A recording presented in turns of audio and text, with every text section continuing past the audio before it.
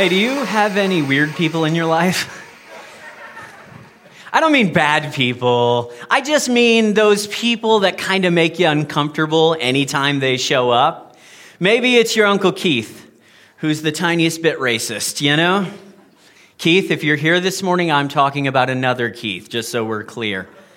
Hey, maybe it's a lady in your office and she just has no social awareness at all. And so she corners you in conversations that you can't get away from. She's speaking and you actually feel her breath hitting you and you're like, oh my goodness, give me some space, lady. Maybe it's a certain president's Twitter feed. I don't know, but my guess is, I'm American, by the way, I'm allowed to say that. My guess is that there are people in your life that you think to yourself, you know, it would just be easier if I could avoid them altogether. When I see them, I just, avert my eyes and busy myself over here. There are weird people in our world, and the truth of the matter is, you guys, there are weird Bible verses too.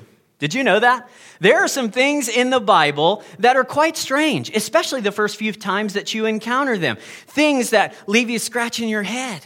There are verses that make you a little uncomfortable. There are stories in the Bible that even as a pastor, honestly, there are some times I wish I could just avoid those stories the way I tend to avoid strange or uncomfortable people. Now, for the last month, we've actually been doing a deep dive on one of these passages in the Bible. It's a passage that has one of those strange verses where you're like, whoa, where did that come from? That was very odd. I wasn't expecting that. What could that possibly mean? I'm a little confused. I'm a bit uncomfortable hearing that verse. Like, what's going on there? So this is the final week of our series, 4 Things That I Wish You Knew About God. Now, in this series, and it's okay if you showed up for the first time today, you're going to be right at home. You won't feel like you've missed out. In this series, we are looking at a moment in the Bible where God reveals himself to us. He has a conversation with a man named Moses, and he says to Moses, Moses, I want to tell you who I am. And over the last few weeks, we've said that there are lots of people in our world that will run around telling you what God is like in their opinion. Heck, I even do that a lot of Sundays to you guys. And so we said, rather than listening to more opinions about God, we want to dig really, really deep on this one section of the Bible where God talks about himself in the first person. This is actually, according to the Bible, God revealing himself to each one of us. Now, the passage starts off so good, you guys. It has been awesome. I'm going to kind of break down the outline that we've been using over the last month. When you read this, and we'll read it together here in just a moment. When you read this, it starts so good. We find out, first of all, that God has a name, a personal, proper name. God's actual personal name is Yahweh. And so we spent a whole week talking about what that means and what are the implications of God having a name. And then we said in the second week, God is love. And that sounds a bit cliche, in our day to say, oh, God is love, God is loving. But it has very serious implications if you truly understand what it means. God, according to this passage, looks at each one of us the way a father looks at his children. Then last week, we talked about the fact that God is trustworthy. He is faithful in a way that no one and nothing else in your life can be. And so for 3 or 4 weeks now, we've been like, oh, yes, that's good. Whoo, that's the God I love. That's the God I know. Come on, give me more. Yes, yes, yes. Then out of nowhere, God throws this line in at the end of the conversation. And you're like, whoa, where did that come from? How did that get put in there? God, that makes me a little uncomfortable. I don't really like the fact that you said that. Wouldn't it be easier if we could just avoid that verse altogether? I think this is one of those sections of Scripture where it would just be simpler if we avoided it. Maybe if we don't talk about it, nobody will know it's in there. Shh. We can't do that though, can we?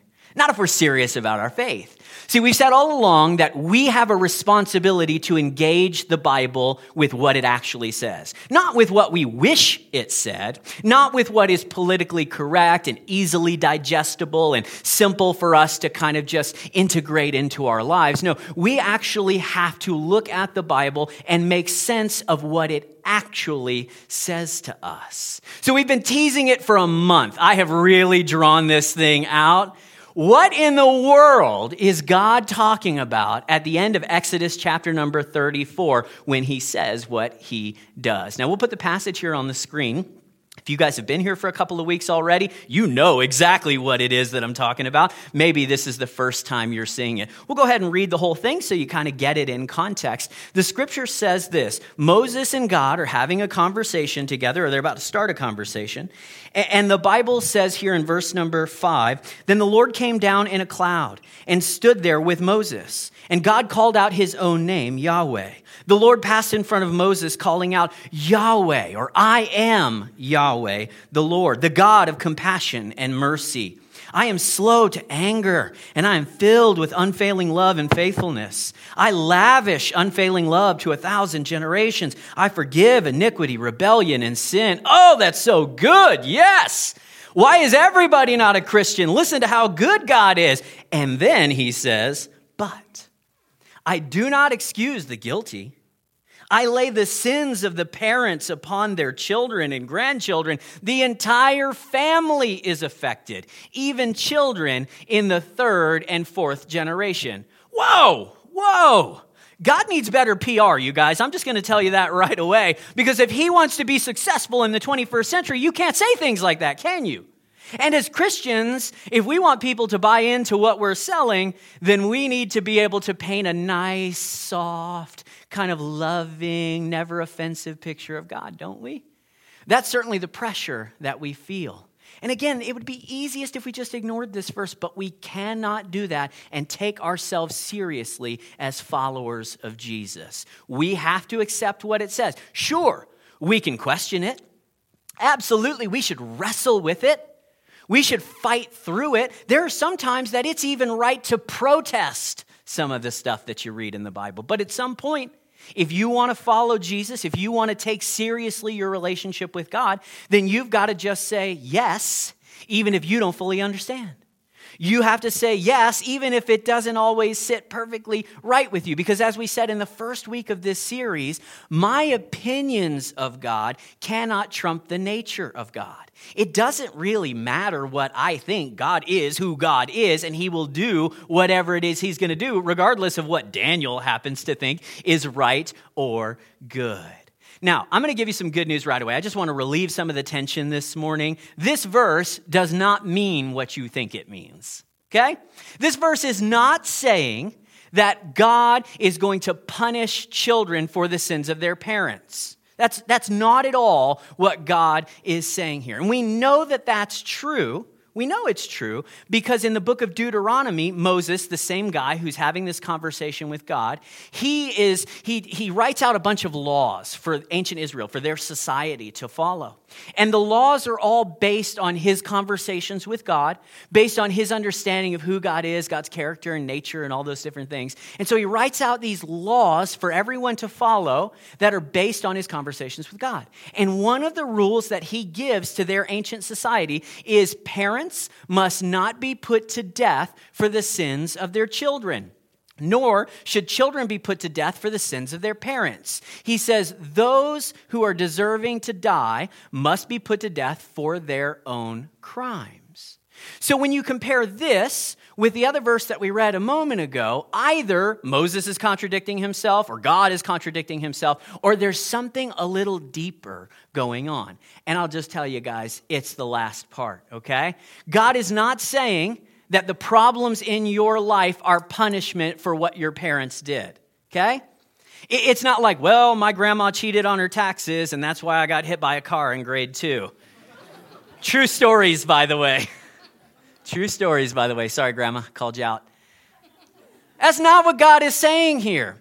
Although a superficial reading might lead you to believe that, we don't want a superficial relationship with God, do we?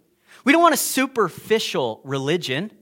We don't want to just uncritically accept everything. We want to dig deep. We want to dive in. We want to wrestle. We want to figure it out. We want to understand what's really going on here behind the scenes. So God is not contradicting himself, nor is God saying, I'm going to punish your children if you screw up today. That's not at all what he's communicating, okay?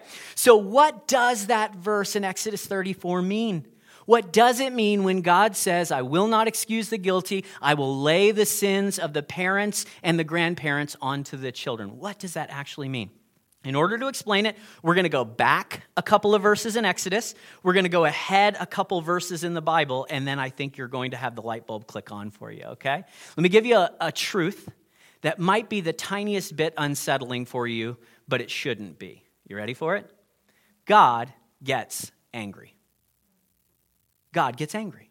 See, when we read Exodus chapter number 34, we like to focus on the fact that he says, I am slow to anger. And we're like, yes, I need a God who is slow to anger because I am quick to do the wrong thing, you guys. So I'm grateful that he's slow. And we totally ignore the fact that God tells us straight up, there are things that anger him. There are things that God does not like. There are things that are true about our world that cause him anger, frustration, dissatisfaction. We cannot overlook the fact that God actually gets angry. Now, this is tied to what we've already talked about. Remember in week 2, we said God has a name. And the fact that he has a name means that he is a personal being, not an impersonal force. He's not some vague or generic concept, but he is actually a person that you can have a relationship with. This God has personhood. He has feelings. He has a name. Now, we accept uncritically the idea that God has feelings of love. We all like that, right? When we read the first parts of this passage, when we read 1 John and it says, oh, God is love, we're like, yes, I'll take that. I want a loving God. If God has feelings of love, why is it that much of a stretch to say that he could also have feelings of anger? It should not be surprising to you and to me that there would be things that anger God. Now, the problem is our experience with anger is very different than the anger that God is talking about here.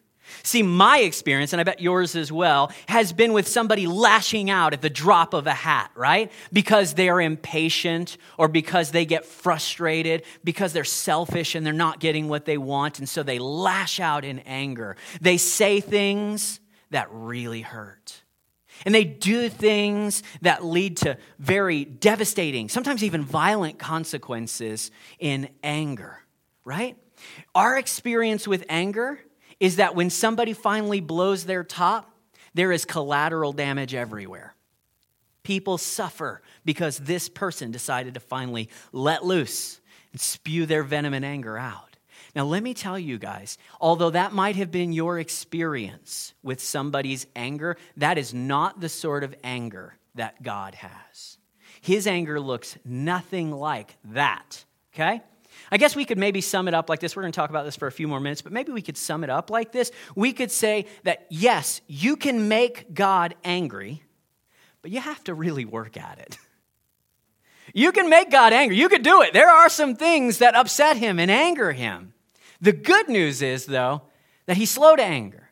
You have to really work at it in order to end up on God's bad side. Thankfully, I'm glad for it. Now, here's the thing. In 2018, we have kind of moved away from the old-fashioned God is angry sort of philosophy, right? Because that's what we've heard for years, hundreds of years even. God is angry. He's going to judge your kids. He'll condemn you to hell. You know, we've done all these different things. And our ancestors really latched onto this. The church has even latched onto this in a lot of ways. In 2018, the thing that we've done instead is we've let go of this God is angry narrative, and we've moved to the totally opposite side of the spectrum. And we started saying, well, God is never angry. Oh no, God is like so peaceful all the time. And there is nothing that would ever upset him. He is totally unflappable. So do what you want. It doesn't really matter. He'll never be upset. But you know, that is not the picture that the Bible presents of God. He is not an angry judge ready and willing and waiting to squash you, nor is he completely uncaring and he's like, go live your life, hurt yourself, I don't care, do whatever you feel like. No, he is somewhere in the middle.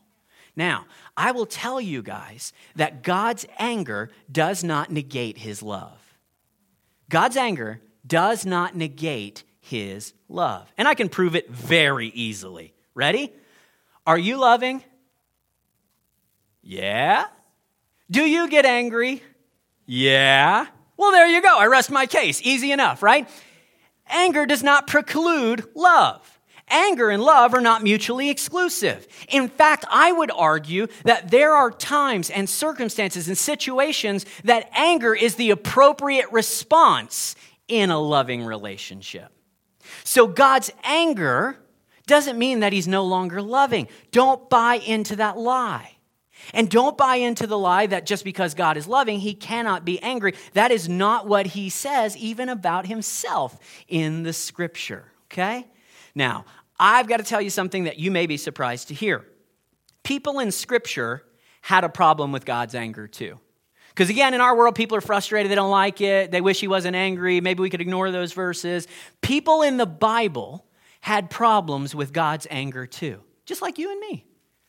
But what's really interesting is that for most people in the Bible, their frustration was not that God got angry.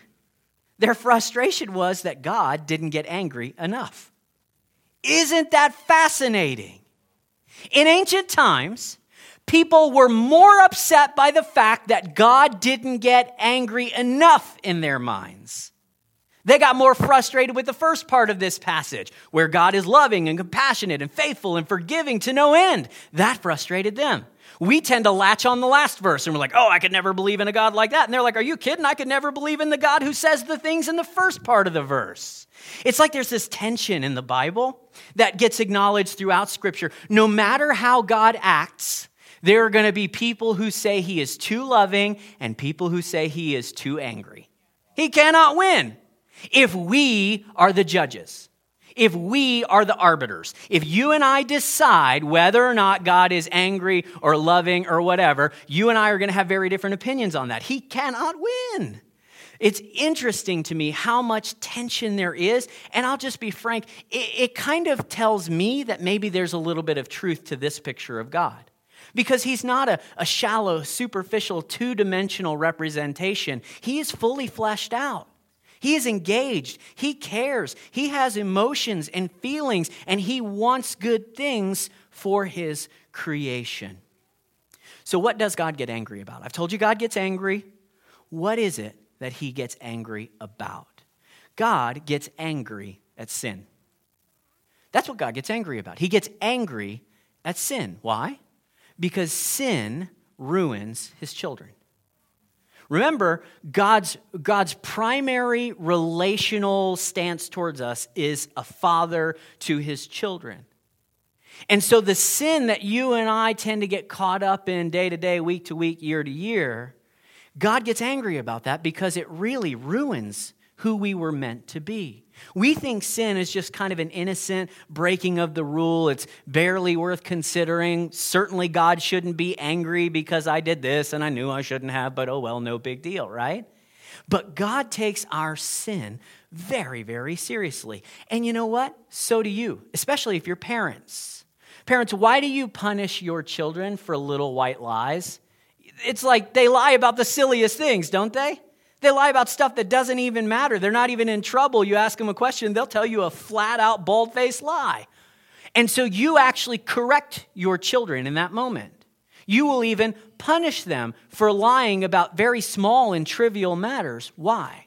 Because you know that if you let them tell little white lies today, it may not be too long before they're telling big red lies that have huge and life-altering consequences. By the way, I don't know if big red lies is the right, kind of balance there, but I made it up. It sounds good. We'll roll with it. You get angry with your kids when they sin, when they break the rules, when they do something that is damaging to themselves, the people around them, or their future. And I'm just telling you, God feels the same way about each and every one of us. Listen, God is not angry at people. He is angry at people's sin. God is not angry at people, but he is angry with the consequences that sin reaps in our world. Please understand, the problem with sin is not that we just violate some arbitrary rule that God has set, but every single sin ultimately dehumanizes us.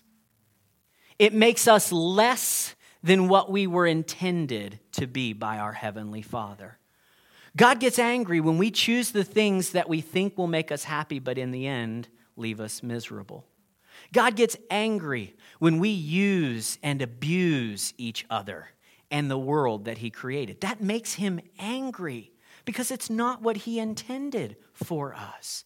Listen, in the same way that you would get angry if you found out that there was a bully on the playground terrorizing your son, God gets angry when he finds out that one of his children is taking advantage of, hurting another one of his children. In the same way that you would get angry if you found out that your daughter had been shoplifting, God gets angry when we take things that don't belong to us, when we rob him of the glory that he's due, when we take from one another things that really, they don't belong to us. God experiences that sort of anger. The same anger, frustration, hurt, heartache, and correction that you will give to your own children. Listen, every time we choose something other than God's best, we settle for something less. Every time we choose something other than God's best, we settle for something less. Something less than God intended. Something less than God intended for your marriage to be. Something less than God intended for your children to be. For your job to be. For our city to be. For our government to be. For our church to be. Every time we choose something other than God's best, we are settling for something less. Sin is a problem, and it's a real thing that God takes seriously. I love the way the author John Mark Comer wrote it. I'm going to read you this little quote from his book, God Has a Name. I highly recommend it. I think it's really good. Look at what he says here. He says, sin is dehumanizing. There is no better word for it. When we sin, we become less than human. We miss the mark of all that our Creator intended for our lives. That's why God doesn't even usually have to lift a finger to punish our sin. Sin is often its own punishment. And then he gives you some examples. These aren't the easiest to hear, but man, are they true? He says the punishment for porn is a warped mind and an inability to see women or men as anything other than objects for your lust. The penalty, the punishment for that sin is a breach of intimacy with your spouse, and eventually an erosion of sexual pleasure. The punishment for lying and cheating is that you eventually get caught. You always get caught. The house of cards that you have constructed will come crashing down. He says the punishment for gossip is that eventually people stop trusting you, and you are left not only spiteful and angry and cynical, but alone. And you have nothing but a ghosting ignorance of what people are saying about you behind your back. Paranoia becomes your regular state of mind. He says Yahweh will deal with sin in our lives one way or another. We might not take sin all that seriously, but he certainly does. Can I tell you, God's ultimate goal is a world that is free from sin and selfishness. That's really what God is trying to bring about in me and through me, in you and through you. That's what he is after. God wants a world in which there is no one who is oppressed. God wants a world in which no one oppresses someone else. God wants a world in which there is no lying, no adultery, no investment fraud, no fear, no depression, no hatred of somebody because of their skin tone. God wants a world without those sorts of things. A world in which there are no more religious hucksters who are making millions off the backs of the poor. A world in which there's no more suicide. A world in which there is no more greed. A world in which there are no more children going hungry at night. That is what God is after. And that is what our sin has brought about. So when God says he wants to deal with sin, I don't want you to think of it in terms of, oh, God is punishing me because I've been bad. I want you to think about it as God dealing with you as a son or a daughter so that you can live in this wonderful, sin-free, selfless world that he always intended for us. Now, here's the irony. You and I get angry at sin too. We get angry over sin, just not our own sin. In 2018, we are really good at pointing out the sins of other people. The problems of our world are their fault. We can point to them. Whoever they are, they're the reason that our world looks the way that it does. But we don't ever want to acknowledge our own part in this mess. It is really difficult for us to own up to the things that we do that cause brokenness in our homes, in our neighborhoods, in our cities, and around the world. Can you understand why God would get angry over sin? Because it ruins his children. And his children walk around denying that they have any part in it. And so he's like, guys, I'll do whatever I have to. So you'll open your eyes.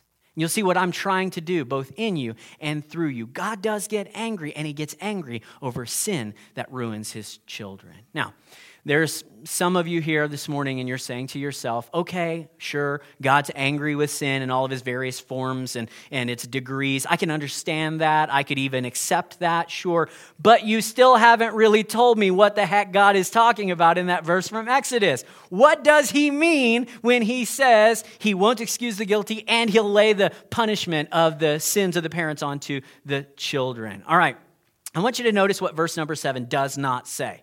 Read it really closely. Hey, this is important. When you're reading the Bible, you want to read it for what it says, not what you think it says. You want to read it for what's actually written, not what somebody told you was written. Read it real closely and look at verse 7 again.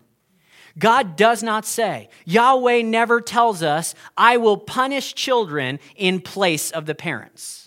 He doesn't actually say that. Now, that's how we might interpret it. That might be how we rephrased or paraphrased. That's not actually what he says here.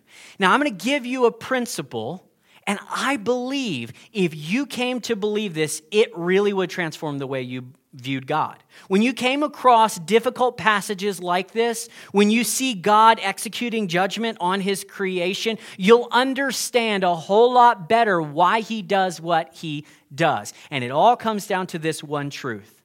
God punishes sin, not people. God punishes sin, not people. Let me say that one more time. God punishes sin and not people. Hey, what if God doesn't hate people? What if he hates what sin does to people? What if God isn't angry with people, he's angry with what people have done to each other? What if God doesn't punish people? What if he punishes sin in order to set people free? Now, before you accuse me of going liberal, being too progressive, softening the sharp edges of God here, let me show you a verse. Oh, this verse is so good, you guys. Micah chapter number 7. Micah chapter number 7, this is what a follower of God says. This is kind of his prayer. This is his proclamation, his declaration about God and who he is and what God is trying to do. I want you to notice this. He says, where is another God like you who pardons the guilt of the remnant, overlooking the sins of his special people? Again, woo, yes, I'm all for that God. That's good. You will not stay angry with your people forever. Why? Because God is not only slow to anger, but he doesn't stay angry either. Woo, that's good. You guys are going to start saying amen in a sec. Because you delight in showing unfailing love. Hey, these next two lines, listen to how similar they are to that passage from Exodus. Why? Because they're actually a repeating of the same words. Because you, God, you delight in showing unfailing love. Once again, you will have compassion on us. And then I want you to pay attention to this next sentence. You will trample our sins under your feet. You will throw them into the depths of the ocean. You will show us your faithfulness and unfailing love as you promised to our ancestors long ago. Listen, if we buy into the narrative that God is never angry, we might as well cut that verse out because God is clearly angry over what people have done. He clearly wants to right the wrongs in our world. And if you buy the lie that God never gets angry about anything, then stop reading the Bible because you're going to cut out a good chunk of it. If you buy the lie that God is only angry and he constantly wants to punish everybody, you're going to have to ignore the other half of the verses. Look at what the scripture says here. God is after destruction, but it is not the destruction of me and you. It is not the destruction of non-believers or homosexuals or atheists or whoever. God is after the destruction of sin. God wants to destroy the stuff that ruins his children. Yahweh will do whatever he has to do to free us from the grip and consequences of sin, so that our sins are trampled underfoot. Look, I know you say, hey, dude, I've read the Bible, and I know there are times where God says he's angry at people and he hates people. Jacob have I loved and Esau have I hated. I know the Bible. That's true. The Bible does say that stuff. But you know what? When you dig deeper, because again, we don't want a superficial relationship. When you dig deeper, you know what you find out? God's angry with those people because they chose to use and abuse one another.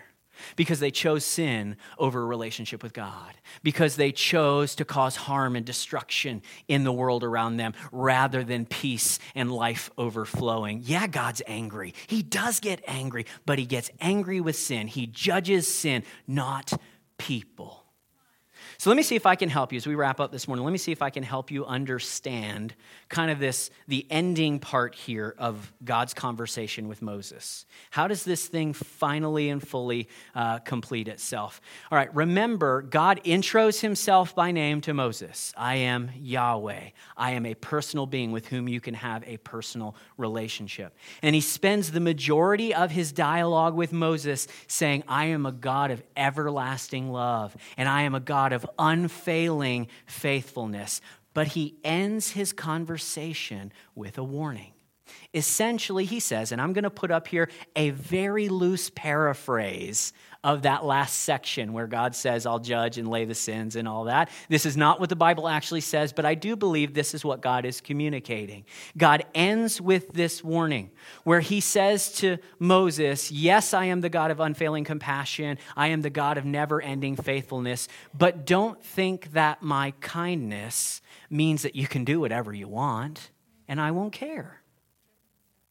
I take sin seriously, and so should you. That's why he says, I won't excuse the guilty. I can't let sin go unpunished. Do you understand? If God lets sin go unpunished, there will just be more sin. Hey, if you get away with an affair, do you know what you'll do? You will have another affair. If you get away with stealing a little bit of money from your job, you'll just steal more and more and more. God has to address our sin because there is something so bent and broken inside of us that if we get away with just the tiniest bit, we'll try to get away with the whole kit and caboodle. He says, I take sin seriously, and so should you. And then he says, don't think that you can hide behind your family either. Sin always has greater consequences than you ever intend. And you know this to be true, that often those closest to you have to deal with the fallout of your selfish choices. Some of you are where you are in life today because you have been dealing with the fallout of your parents' or your family members' selfish choices. And God tells us from thousands of years ago all the way into the future, just because kids are innocent doesn't mean that they won't be impacted if you choose to go into sin. If you choose the things that are harmful, if you choose to live in ways that are contrary to what I intended for you, there will be collateral damage. Your family and friends will be impacted. It's part of the reason this is so serious. And that's why God says in verse 7, I lay the sins of the parents at the feet of the grandchildren and children. He's not saying I'm going to punish them. He's saying I'm not going to protect you from all the consequences of your rebellion and sin. Not even their innocence will protect them from the consequences of your stupidity. Again, it's a very loose paraphrase here, okay? As we wrap up this morning, I want to give you 2 quick points, okay? These are very fast, I promise. We'll be done in 60 seconds. Number 1, you need to realize that just because bad stuff happens in your life doesn't mean that God is punishing you for sin. I want to make that really clear. I don't want you to think, oh gosh, bad stuff happened, so now there must be some sort of sin in my life. You read the book of Job, and it's actually about bad stuff happening to a guy who hadn't done anything wrong. And so when you go through tough times, you need to be honest and ask yourself, okay, Have I been living the way that I should as a follower of Jesus, or have I brought some of these consequences onto myself? You need to really ask that question, because it could be that God is punishing you for your stupidity, or it could be that something else altogether is going on. So that's number one. Number two, I really want, and I don't know, man, maybe this is just because it's important to me. Maybe I needed to hear this as much as anybody. But if you look in that verse, remember what we talked about last week, or maybe you remember reading it earlier today. God says, I keep my love and faithfulness to 1,000 generations. And then he says there are sins and consequences that can even impact families, but then he puts a limit on it, and he says only to the third and fourth generation. And man, I think that's really, really deep water that you could dive into. I think it's such a beautiful reminder that God's faithfulness will always trump his judgment, that his mercy is always greater than his anger. And it becomes this amazing reminder that for those of us who come from families that have been steeped and stuck in generational sin, through the power of Jesus, you can be free from that. Hey, listen, to the third and fourth generation, maybe you're the fourth and it's time to be free. Maybe you don't have to deal with what your parents did. Maybe you can overcome the sin that so easily entangled the last generation, or the generation before that, or the generation before that. You don't have to settle for addiction. You can be free. You don't have to live in poverty. God can lift you up. You don't have to walk in hate. He can give you love for people that your parents told you were destined for hell. You don't have to live in unbelief. Your parents can be atheists. Let them believe what they want. You choose for yourself. You can be free from generational sin, because God says even the consequences of our family's stupid actions eventually come to an end. Hey, this is who God reveals himself to be. Yahweh, the personal God of compassion, faithfulness, who loves you too much to allow you to choose the things that will harm you and your family.